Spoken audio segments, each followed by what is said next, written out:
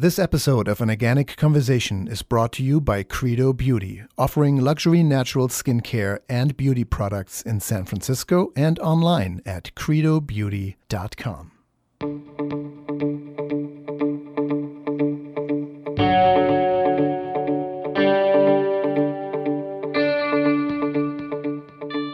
We are what we put into our bodies and what we put onto our bodies. In this hour of An Organic Conversation, we are taking a deep dive into the world of cosmetics and body care products, the regulations that govern this industry, and what to look out for when we shop for healthier options. Beauty or the Beast, choosing safe personal care products, today on An Organic Conversation, your show on everything that makes life worth living.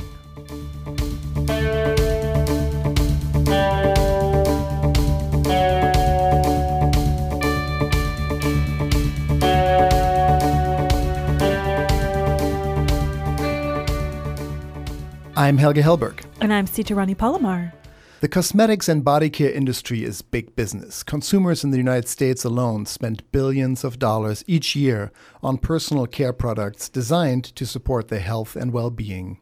And yet, it is a highly confusing world to navigate when it comes to ingredients, regulations, and health standards. In this hour, we are speaking with an expert on the topic, and we will learn what to look for and what to avoid in products, how we can get involved in improving the regulations around skincare and cosmetic products, as well as how we can stay ongoingly informed about what the industry is doing. Beauty or the Beast, choosing safe personal care products today on An Organic Conversation. All that is coming up in just a minute, but first off, as always, here's our week's review. And this week, or particularly June 8th, is World Oceans Day. This is a UN recognized day. Was this the sound of the ocean that you're making in your microphone? Obviously. Well, I think that even though the day, June 8th, is recognized as World Oceans Day, it's a really good time for all of us, as Helga continues with the ocean noise in the background, for all of us to recognize the value, the health, and the fun that comes from our oceans and our waterways. And you can visit worldoceansday.org to find out about events that are happening and other ways that you can participate in a celebratory and proactive way. And it reminds me of a wonderful episode that we did and have re-aired a handful of times because it was a AOC favorite, which was an oceans episode with Pierre-Yves Cousteau, the son of Jacques Cousteau. And he has started an organization called Cousteau Divers, CousteauDivers.org. And what they're doing is they are encouraging people, divers, snorkelers, people who love to be on the beach, to be keeping an eye on the coastline, on the shores, to monitor and basically reporting what you see as a way for us to keep an eye on the health of our ocean. And as more people around the globe do this, the better we can understand the impact of what we do on land and how it affects our oceans. And you can learn a lot on his website. You can also learn a lot on worldoceansday.org. But I think it's just the perfect time to bring mindfulness to this topic because we're spending more time near water right now. Oh, you can learn a lot on anorganicconversation.com, of course, on our website. Yeah, it's beautiful. Oceans, water covering 70% of this beautiful planet, but it really doesn't matter where you spend your time mostly when you spend time in nature because everything kind of ends up in the ocean. Whatever we do terrestrially, whether that's using pesticides on agricultural crops, which run off into the waterways and then end up in the ocean, or plastic waste. It's really interesting to rethink about that episode with Pierre-Yves Cousteau, where he says, really, our behavior on land is reflected in the ocean. Of course, global warming, the acidity in the ocean now changing. And so wonderful, even if you're not an oceaner, however you include water into your life, if you're more the mountain type camping person, just consider that everything ends up in the ocean at one point, and today's World Ocean Day is just a great reminder to spend more time in nature and the importance of nature in our lives. Well, and I'm happy that you brought up camping because it is camping time right now as well. And For us, going camping once a year, just like Helga said, an absolute must to get back into nature. And we're going to be doing an episode on green camping next month in July. And with the help from our listeners, we're going to be gathering information on how to do car camping and backpack camping, all of the ways that you make this a super fun and successful vacation outing. So please follow us on Twitter at Talk Organic and post your suggestions with the hashtag An Organic Conversation. Yes, and again, if you build a fortress of luxury out of your car somewhere in a national park or in a national forest or on the beach, that's as great as it is to hike in for a week or do the Appalachian Trail. Whatever your experience is with camping, please send us your tried and true experiences and tips for how to be greener, have a lighter footprint, what to do when you're out there. And we will feature all that in the upcoming episode in July. And also send us your questions. If you don't have tips, but you always wondered how to do one particular thing in the most ecologically sound way, let us know. We'll find out for you. Like organic s'mores without a fire. Yes, it's possible. All that in July. Again, that's at Talk Organic on Twitter and hashtag An Organic Conversation. Thank you, Sita. That was lovely. The importance of nature, an ongoing theme here on An Organic Conversation, and nature and our skincare products and body care products, our focus in this hour. Beauty or the Beast, choosing safe personal care products. That is our focus. All that and more when we come back right after the break. Stay tuned. Frey Vineyards is America's first organic winery, family owned and operated since 1980. Dedicated to the highest levels of organic and biodynamic farming, Frey never adds synthetic sulfites or other preservatives to their wines. Frey organic and biodynamic wines include delicious Cabernet Sauvignon, Zinfandel, Syrah, Chardonnay, and Sauvignon Blanc. Frey Vineyards Mendocino County award-winning wines without added sulfites. Available at grocery stores and online at freywine.com. That's FREYWINE.com. Are you a chef, have a catering business, or planning a party, or simply just love organic produce? If you're in the San Francisco Bay Area, walk right in to Earl's Organic Produce. Anyone can buy directly from us at wholesale prices. You don't have to be a natural food store to enjoy the freshest and most delicious organic produce. We are located on the San Francisco Produce Market at 2101 Gerald Avenue. We look forward to seeing you. Walk-in hours are Monday through Friday throughout the night from 10 p.m. to 10 a.m. Minimum purchase is one box or flat, cash or checks only. For more information, visit earlsorganic.com. And we're back here to An Organic Conversation. I'm Helge Helber. And I'm Sita Rani Palomar. Today we are speaking with an expert about healthy cosmetics and skincare products, what to look out for and what to avoid. Beauty or the Beast, choosing safe personal care products, our topic. And before we dive into this topic fully, as always, here's the overview from the world of health and beauty in the form of Sita Rani Palomar, aka Chef Sita, and her holistic bite. Well, watching movies is one of my most favorite pastimes. And for many people, a good movie is not a good movie without a bowl of popcorn. And for years, I made microwave popcorn. This is true. And that's true for a lot of us. But these days, I do it on the stovetop. And it took me some time to figure out how to do this the correct way. So I wanted to share my tips with how to make popcorn my favorite way with my favorite recipe so you can enjoy homemade movie popcorn for movie night. So this is how I start. I get a large pot and put it over medium-high heat. Some people will do this with an enamel cast iron. I just use a really large pot that I make my soup in. And I add a tablespoon of coconut oil when the pan is hot so that that coconut oil melts. Then I like to add about a half to 1 teaspoon of really fine sea salt. You can actually buy fine sea salt, and it's better than kosher salt for this because it's smaller and it'll stick to the popcorn once it's popped in a more evenly distributed way. Then I add about half a cup of non-GMO popcorn kernels, and I cover it tightly. I cover the pot with the lid. I even put a towel over top to keep all of that heat inside. And I swirl the pan pan to coat those kernels in oil and keep it covered and wait for the popping to start.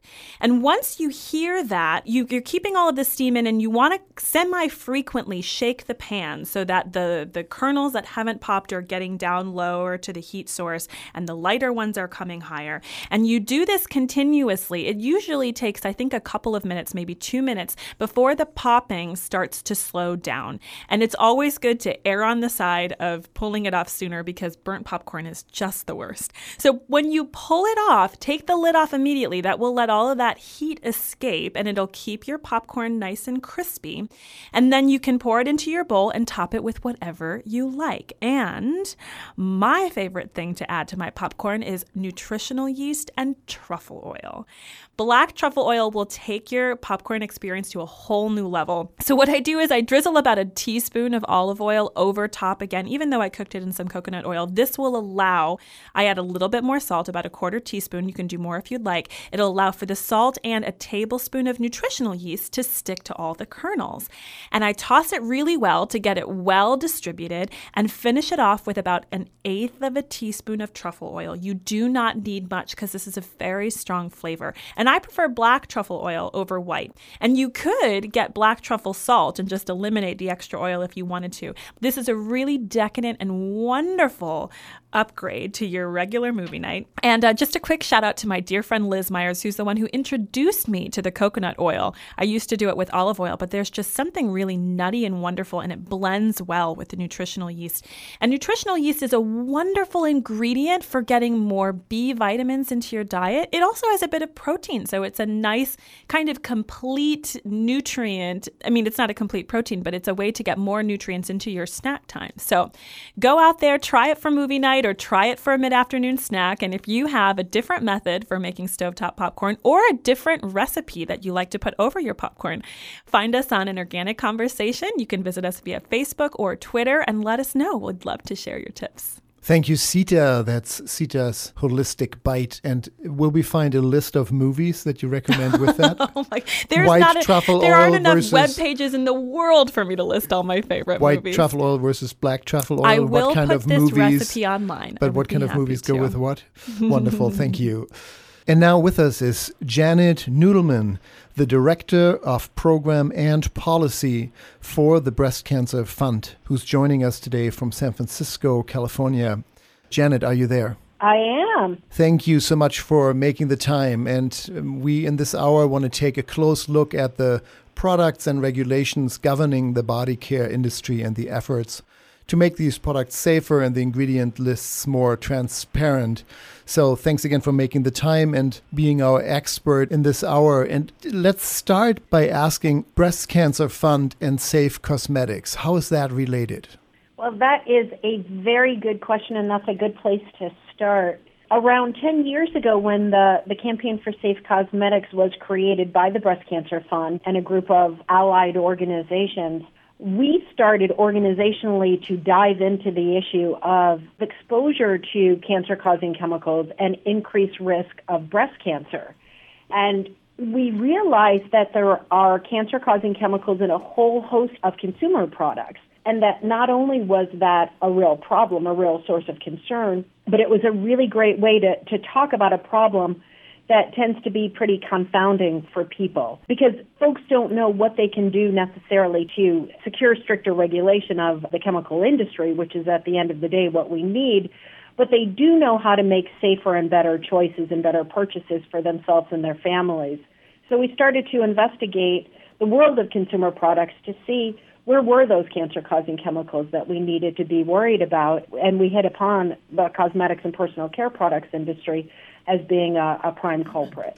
So it seems like with paints and with carpets and off-gassing, and they're just some classic areas where you would invite potentially toxins into your home that you should be aware of as a consumer, and maybe go for the eco alternative. And mattresses and things you hear about, maybe even the plastic little suckle thing, what is that called, Sita, on a baby bottle? Yeah, mm-hmm. that has ingredients that in the plastic softeners that can maybe leach into the milk they're drinking. When it comes to skincare and body care, one would think that this is a fairly tightly regulated industry that only allows certain ingredients that are tested and those are safe products and they don't make you sick. It seems like that's not at all the case.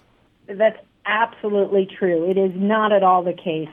And it's very counterintuitive for consumers who think that the Food and Drug Administration, who has the authority to regulate the safety of food and drugs, regulates cosmetics as safely as they do those other two categories, and it just simply isn't the case. The $71 billion cosmetics industry is regulated by just 2 pages of federal law that have only been updated once since they were adopted over 75 years ago.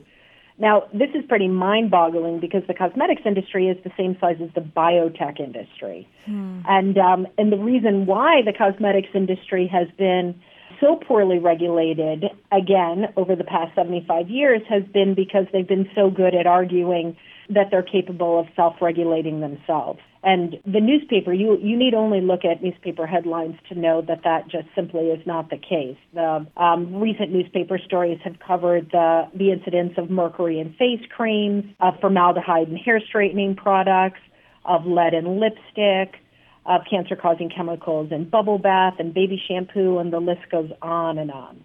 One thing that's been really interesting for me on this topic is that when in Europe, there is a completely different set of standards over there than there are here. And I think that a lot of people, well, I'll speak for myself, but I was under the assumption for a long time that we had similar standards that they had over there. And so now as I'm learning about these things, I'm really shocked and scared and disappointed. And we're talking about things that we're not just talking about products for women. We're not just talking about cosmetics. We're talking about all kinds of personal care products, things that men and children should be aware of as well, yes? Right, that's absolutely true. So the legal definition of cosmetics doesn't just include makeup, which is what you would think it would be. It in fact includes that full spectrum of products that we use every day for basic hygiene and beautification. So shampoos, conditioners, body lotion, cleansers, as well as the more traditional makeup like mascara, lipstick, color cosmetics, things like that as well.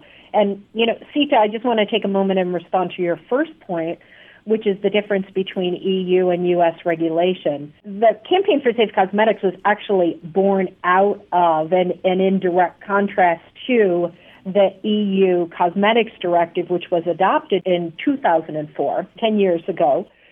And with its adoption, banned or restricted 1,300 chemicals from cosmetics.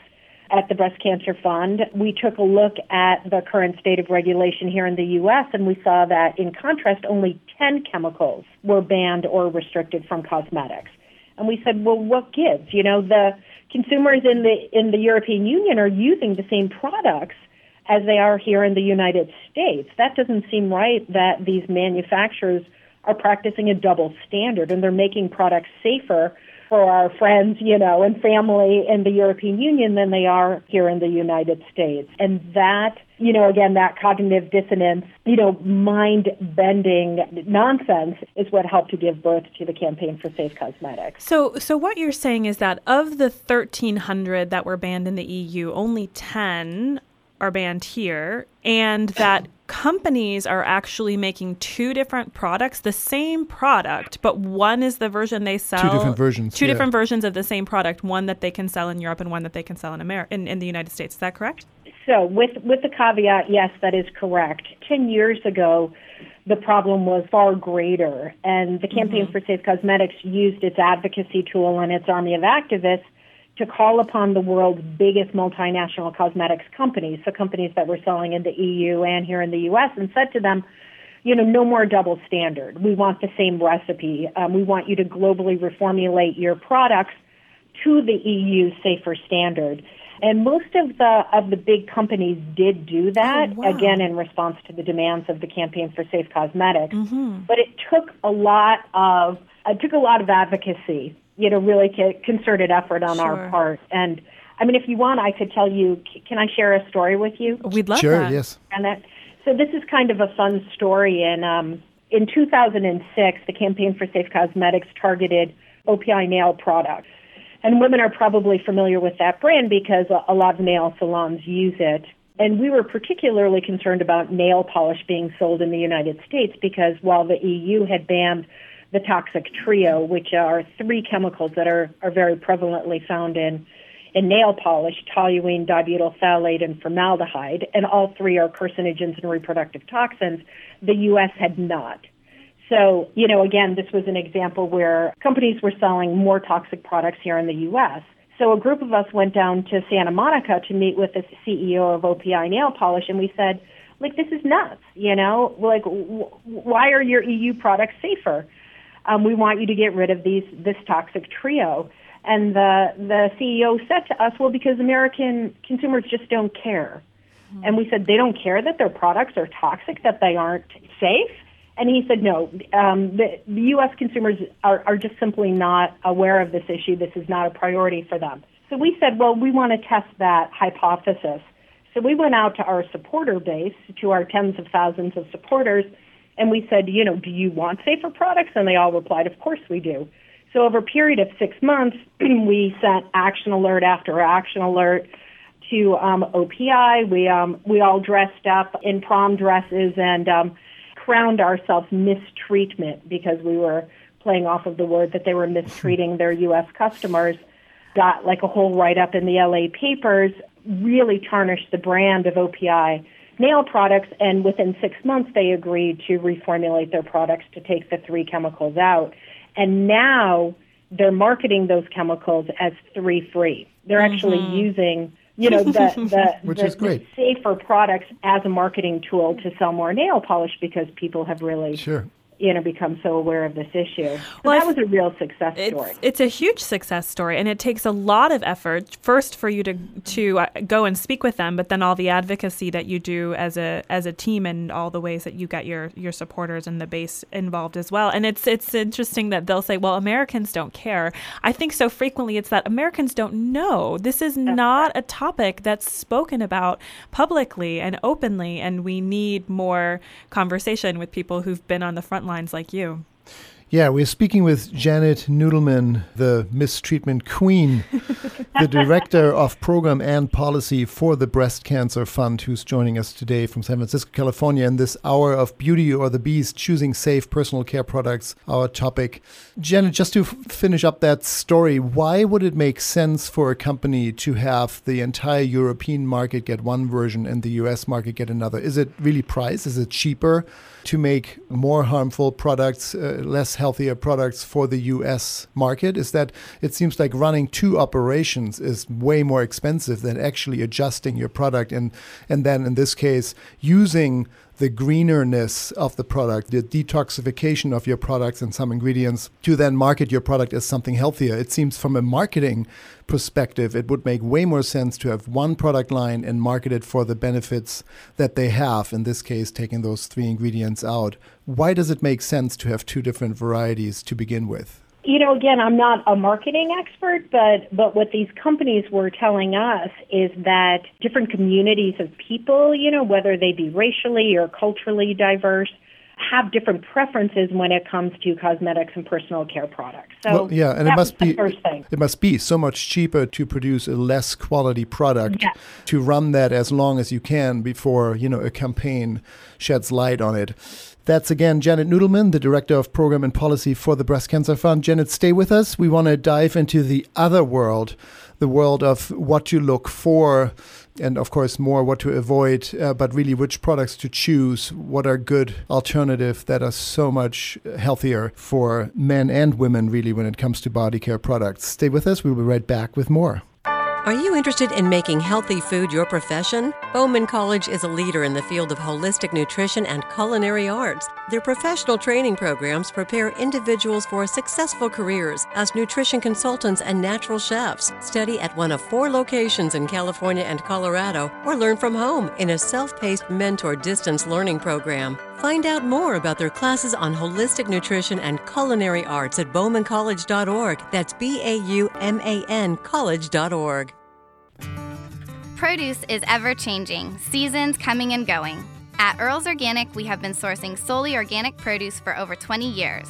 Since 1988, Earls Organic Produce has been establishing strong relationships with growers and developing a deep understanding of the seasons. so you can offer the most delicious organic produce to your customers, staff, and clients year-round. For organic produce, visit Earl's Organic Produce at earlsorganic.com. That's earlsorganic.com.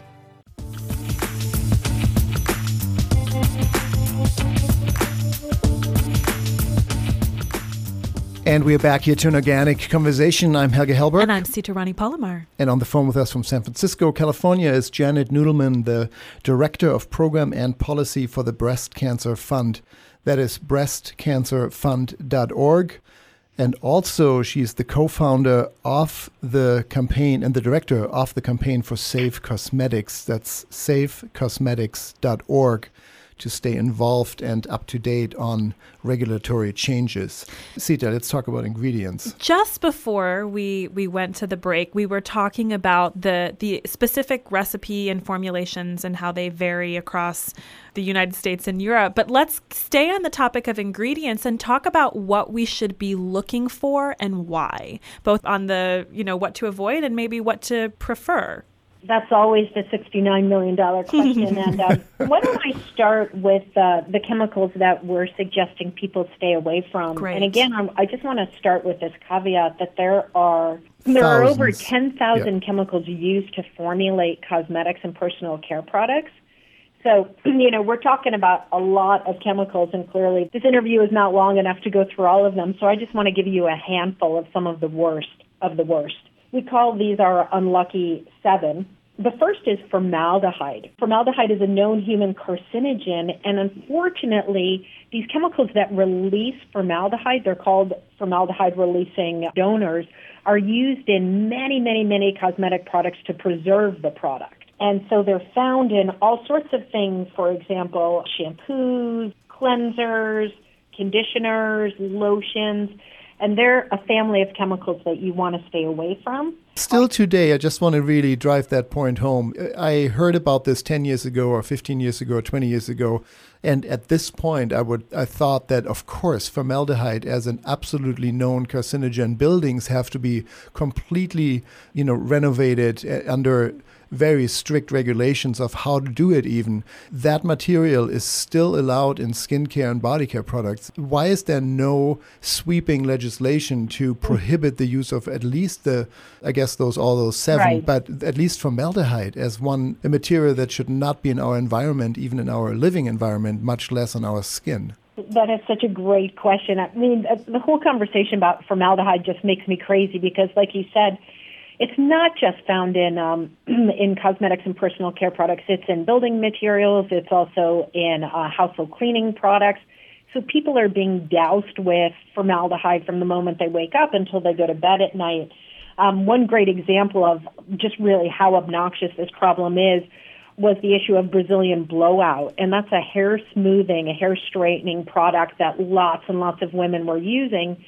This OSHA lab in Oregon started testing the product because beauty salon workers were getting all sorts of respiratory problems and burns that were using it.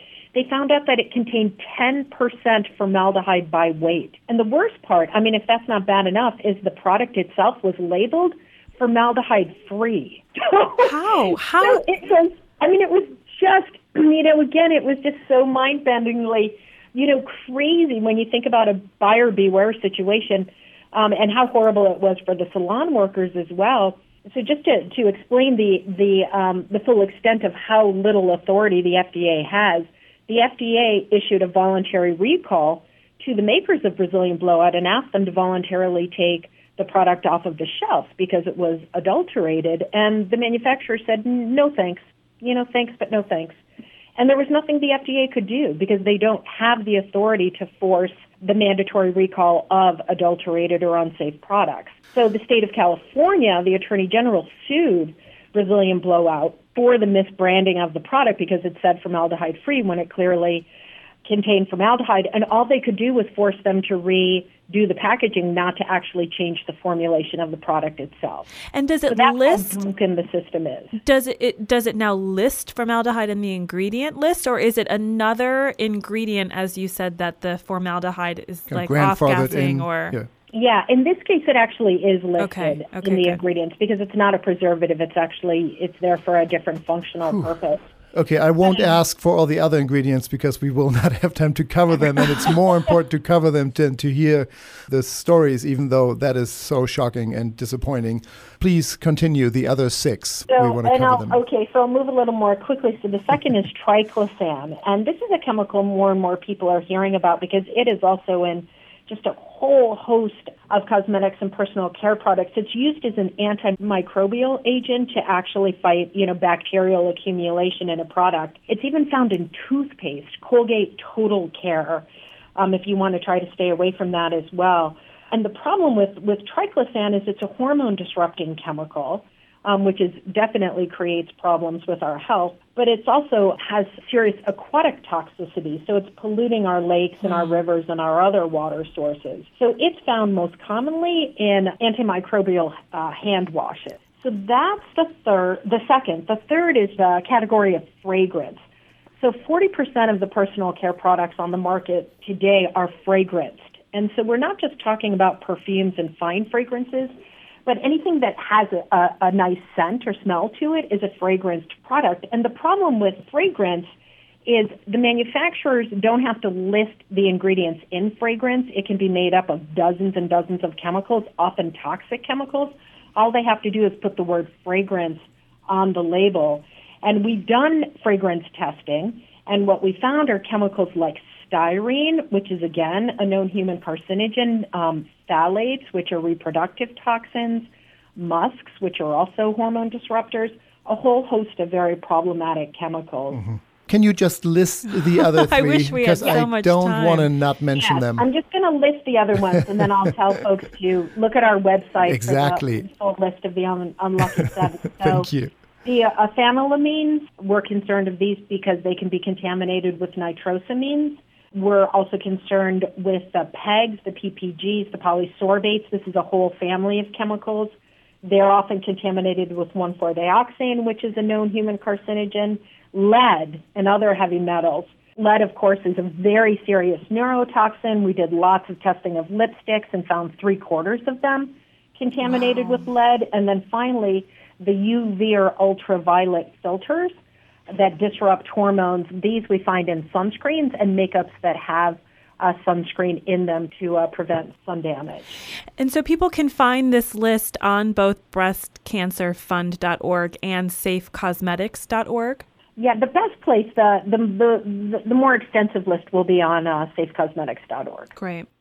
And that is really the best way to stay up to date on all legislative or regulatory changes that you are working on, right? Is that? Yes, that's right. And on that note, there is some hopeful work that is being done right now to improve the regulation of cosmetic safety in general. Can you tell us what's happening in Congress, the things that are being done to help protect us from these harmful substances and in personal care products? Sure. Positive work. Yeah, so really the 3 goals of the campaign for Safe Cosmetics have been to protect consumer and worker health, to raise consumer awareness about the problem of toxic chemicals in cosmetics, to get companies to voluntarily make changes and get chemicals linked to cancer and other adverse health effects out of their products, and then finally, to get the government the authority it needs, the statutory authority, and the resources to better regulate the $71 billion industry. So in that regard, we've been advocating for stricter regulation for the last 10 years. A bill was just introduced in the Senate by Senator Dianne Feinstein and Susan Collins from Maine, and it's a 100-page bill, and it does a lot of good things, but there are some fatal flaws in the legislation that need to be addressed as well. The cosmetics industry writ large is supporting this bill, so it's kind of a double-edged sword because they have been fighting regulation of any kind for 75 years, but what we don't want to have happen is for the government to just rubber stamp this business-as-usual approach to self-certifying the safety of cosmetic products, which is how manufacturers are acting right now. We want to make sure that the policy reform is truly meaningful. So the good things in the bill we're supporting, and some of the challenges in the bill we're working to address as well. It's such great work, Janet. Janet Nudelman, the Director of Program and Policy for the Breast Cancer Fund, and really running with the campaign for Safe Cosmetics. She's the co-founder and director of that campaign. It's a project of the Breast Cancer Fund. Again, that's safecosmetics.org. It seems like we didn't cover what people should look for, or what really to aspire to. It seems like, though, this mantra of if you can't pronounce it or if you don't know what it is, then just don't buy it. There are now lots of really healthy products and companies that are mindful about their ingredients and offer really clean, really products that do support your health and your well-being. And usually when you read those ingredient lists, literally you know every single ingredient. It's just like in the food world, if there's a product that you buy and it has more than 3 or 4 ingredients and you don't know any of them, then stay away from it. Is that really kind of the golden rule if somebody wanted to make healthier choices from today on? Yeah, we usually start with that tip. We call that, quite simply, simplify. And that means choose products with simpler ingredient lists and fewer synthetic chemicals. And do you have products that you would actually recommend on your website as well? We do. We have a list on safecosmetics.org of, let's see, I think of about 300, maybe 350 companies that we think are really both walking the walk and talking the talk in terms of safe cosmetics. They're companies that practice full ingredient disclosure, that don't use chemicals linked to cancer or birth defects or other adverse health effects, and practice a very high level of transparency in terms of their policies and their practices. Sure. Yes, luckily so. And Janet, the name of that bill that you were talking about, the Personal Care Safety Cosmetics Act, are there things that we can read on safecosmetics.org and breastcancerfund.org about how we can help participate and get this regulation to really support our objectives for healthier, safer cosmetics and personal care products? Thank you for that follow-up question. The bill is called the Personal Care Products Safety Act of 2015, and there is information on our website on safecosmetics.org. So folks can go there to take a look and learn more about the bill. And again, we just want to make sure that this regulation is done right. And just a couple of the big issues, the bill needs to have a stronger safety standard, and it needs to require fragrance disclosure. And I talked about how important it is that the ingredients, the secret ingredients in fragrance don't remain secret, and that consumers have that right to know. And those are 2 problems with the bill that we're trying to fix. Well, it's happening in so many other industries, and it's happening now slowly, too slowly, but slowly at least, in the cosmetic industry as well, thanks to your work. Thank you so much, Janet, for all your efforts. And I know you've been in this industry for 30 years, having seen it from all angles. So critical work that is being done for skincare and body care products for women, and really for men just as well. The whole family is affected by this. So thank you for your work. And I know you're also supporting a movie, a documentary that has come out just a few weeks ago, The Human Experiment. Just a plug for that. If you, our listeners, can get a hand on that, The Human Experiment.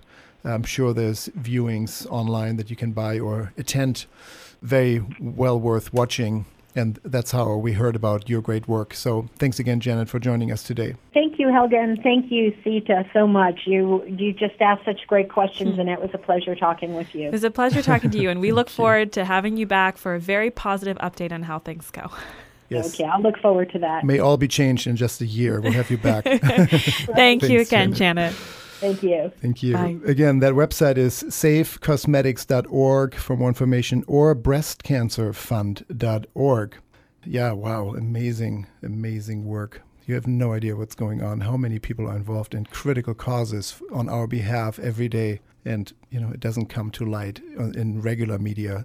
Luckily, we have shows like this one to just give them a platform. I love our work in this moment. And this work is An Organic Conversation. I'm Helge Hellberg. And I'm Sita Rani Palomar. And this episode of An Organic Conversation is brought to you by Credo Beauty, a natural beauty shopping destination offering products free of harmful ingredients or animal byproducts in San Francisco and online at credobeauty.com. And as we are looking at healthy ingredients and ingredient lists that you can actually decipher and understand and know. So are we looking at our plates and the diets, and hopefully you know at least 90% of what's going on your plate. We're transitioning to healthy produce. What's in season is next. Stay tuned.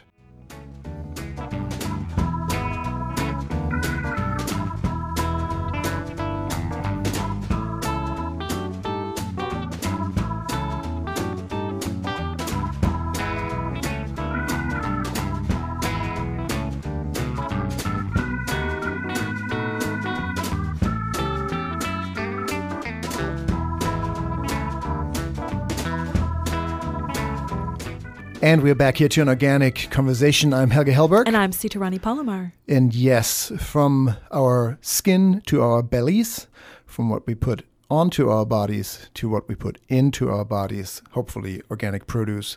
Here is what's in season.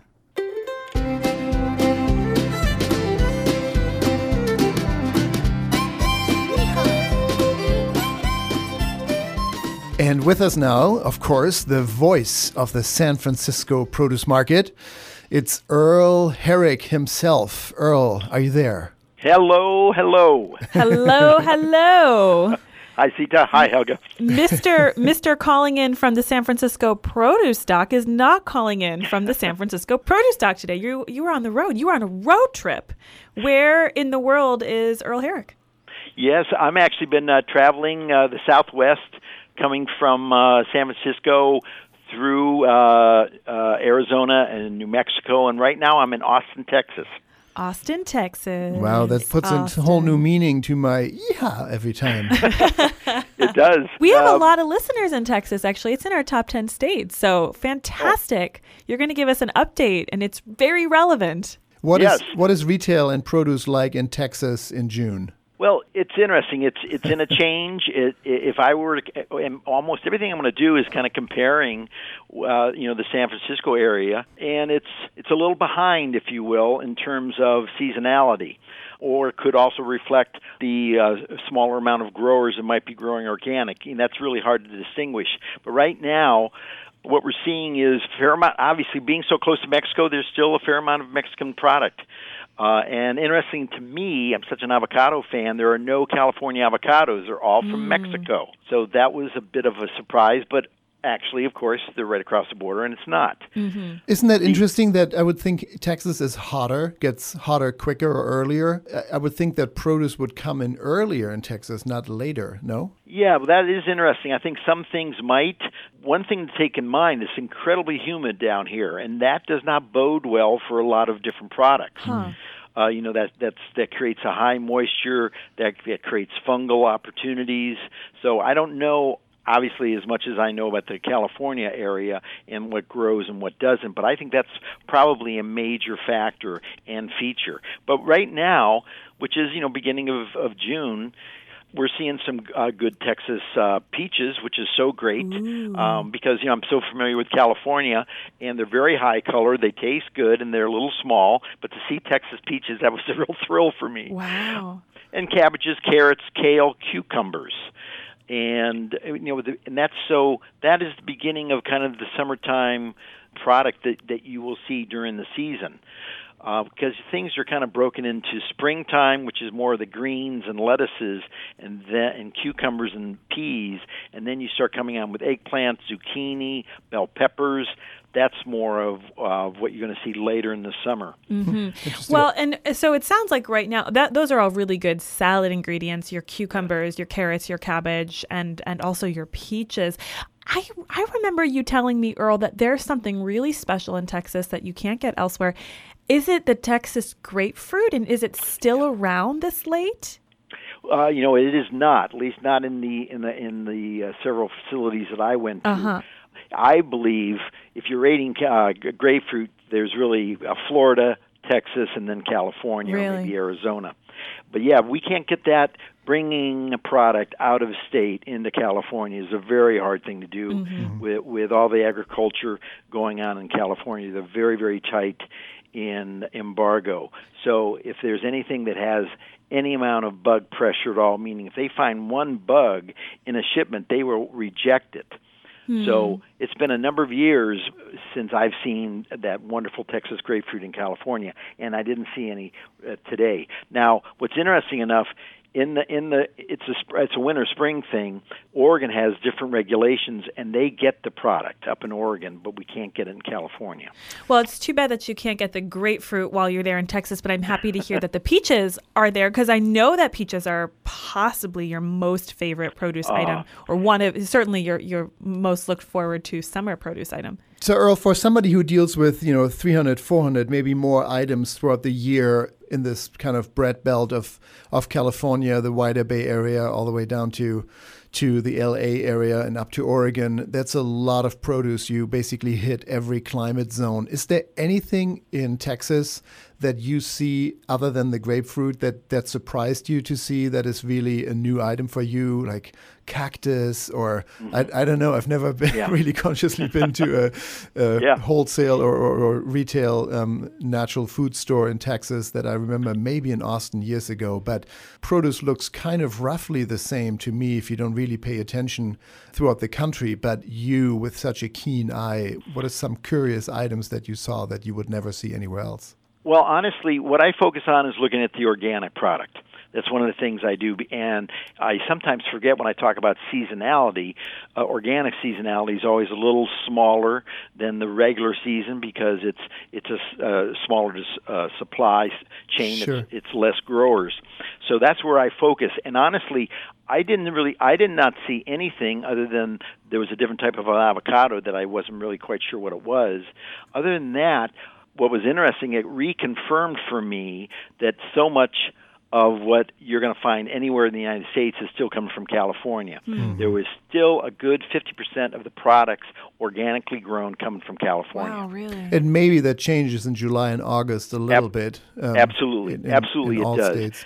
Yes, absolutely it does. But like I said, there's maybe 10 products, 10 items from Texas.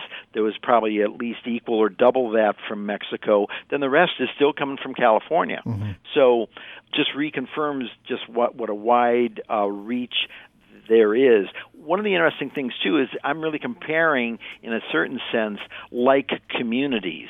I mean, Austin is a well-known, this is the home of Whole Foods. The organic culture here is very mature comparatively overall. Mm-hmm. Even though the West Coast is probably a little more mature, still this is a real hotbed. So in going to different retailers, I saw a very big splash of organic because I think the sensitivity here is very high. So that was one of the things I saw was huge signage for the organic and well displayed and like I said, very prominent in amongst their full component of what they're offering. But nothing particularly different. Now, I'm thinking as the season goes on, I'm sure there's going to be peculiar things that pop up. And I wouldn't be surprised if it all is cactus-oriented or yucca or other kind of semi-arid stuff. Well, I do hope that our listeners in Texas will write in and let us know what they're seeing pop up throughout the summer. And send photos, too. We'll absolutely put them up. We would love to know what you guys got going on. And thank you, Earl, for calling in and letting us know what's happening around the country. What is special, what's in season? Well, I do want to say Texas is a big state. It has big displays, and there was big organic signs. And that's just really a sign for organic going mainstream and national. Yeah. We just traveled to North Carolina, and same thing. There are cafes where all the lettuces and salads are organic in the most remote areas. So wonderful to see even that nothing is that different, and that the awareness and consciousness around it is just, at this point, a fabric of our lives. So and the flavor is great. That's most Earl importantly. Herrick from The Road. Thank you, Earl. Have fun on your road trip. Do more research. We want to hear more when you get back, and can't wait to have you back here in the studio. Yeah, looking forward to seeing you guys. Talk Thanks, to you next Earl. week. Take Bye. care. Yes. Be safe. Bye. Bye now.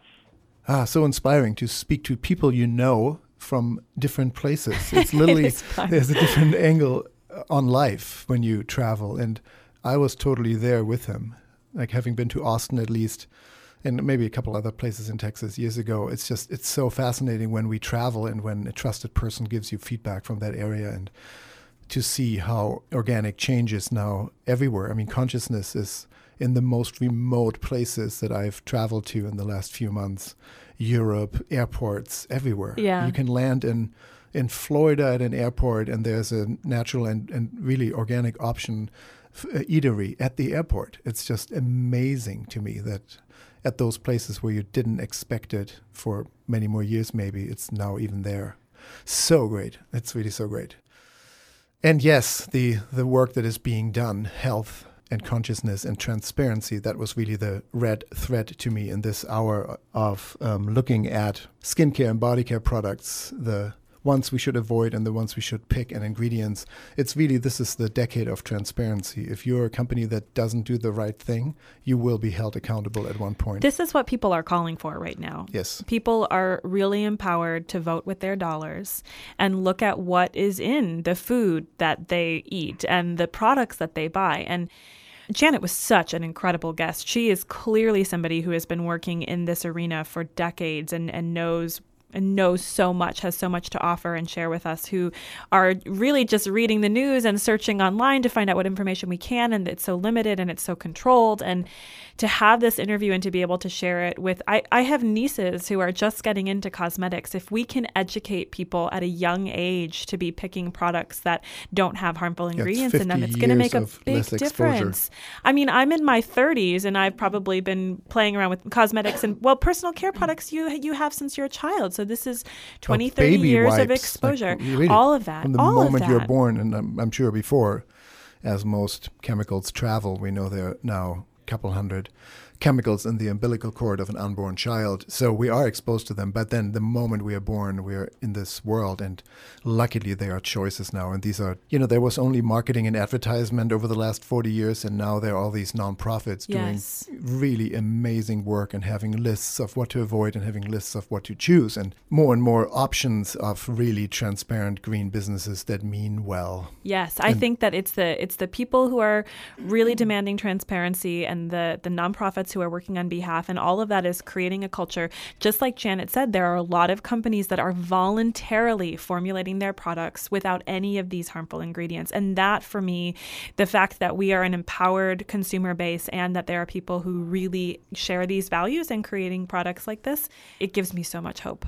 Yes, this episode was brought to you by Credo Beauty, offering a selection of artisan beauty brands committed to health and sustainability now in San Francisco and online at credobeauty.com.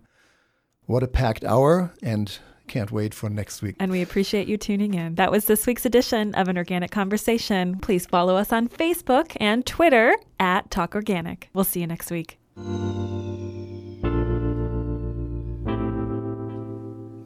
An Organic Conversation is a proud production of the Organic Media Network. Associate producer, Kristen Ponger.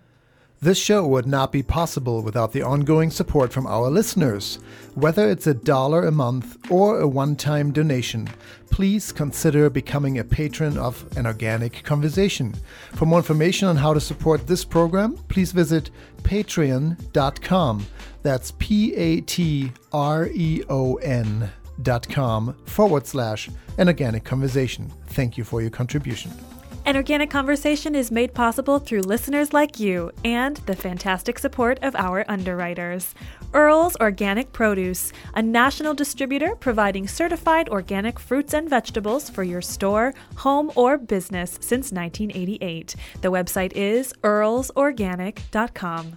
And also Fry Vineyards, America's first certified organic winery, producing organic and certified biodynamic wine. For more information, frywine.com. That's FREYWINE.com. Thank you as well to Bowman College, focused on holistic nutrition and culinary arts for over 20 years. Bowman College offers professional training programs that prepare individuals for careers as nutrition consultants and natural chefs. Their website is bowmancollege.org. That's BAUMAN college.org. If you missed parts of this show or for any other episode, go to iTunes or anorganicconversation.com. And for more information, health tips, recipes, and your daily dose of inspiration, please follow us on facebook.com/An Organic Conversation. We are your hosts, Helge Hellberg and Sita Rani Palomar. And we'll be back right here, same place, same time next week. See you then. Bye.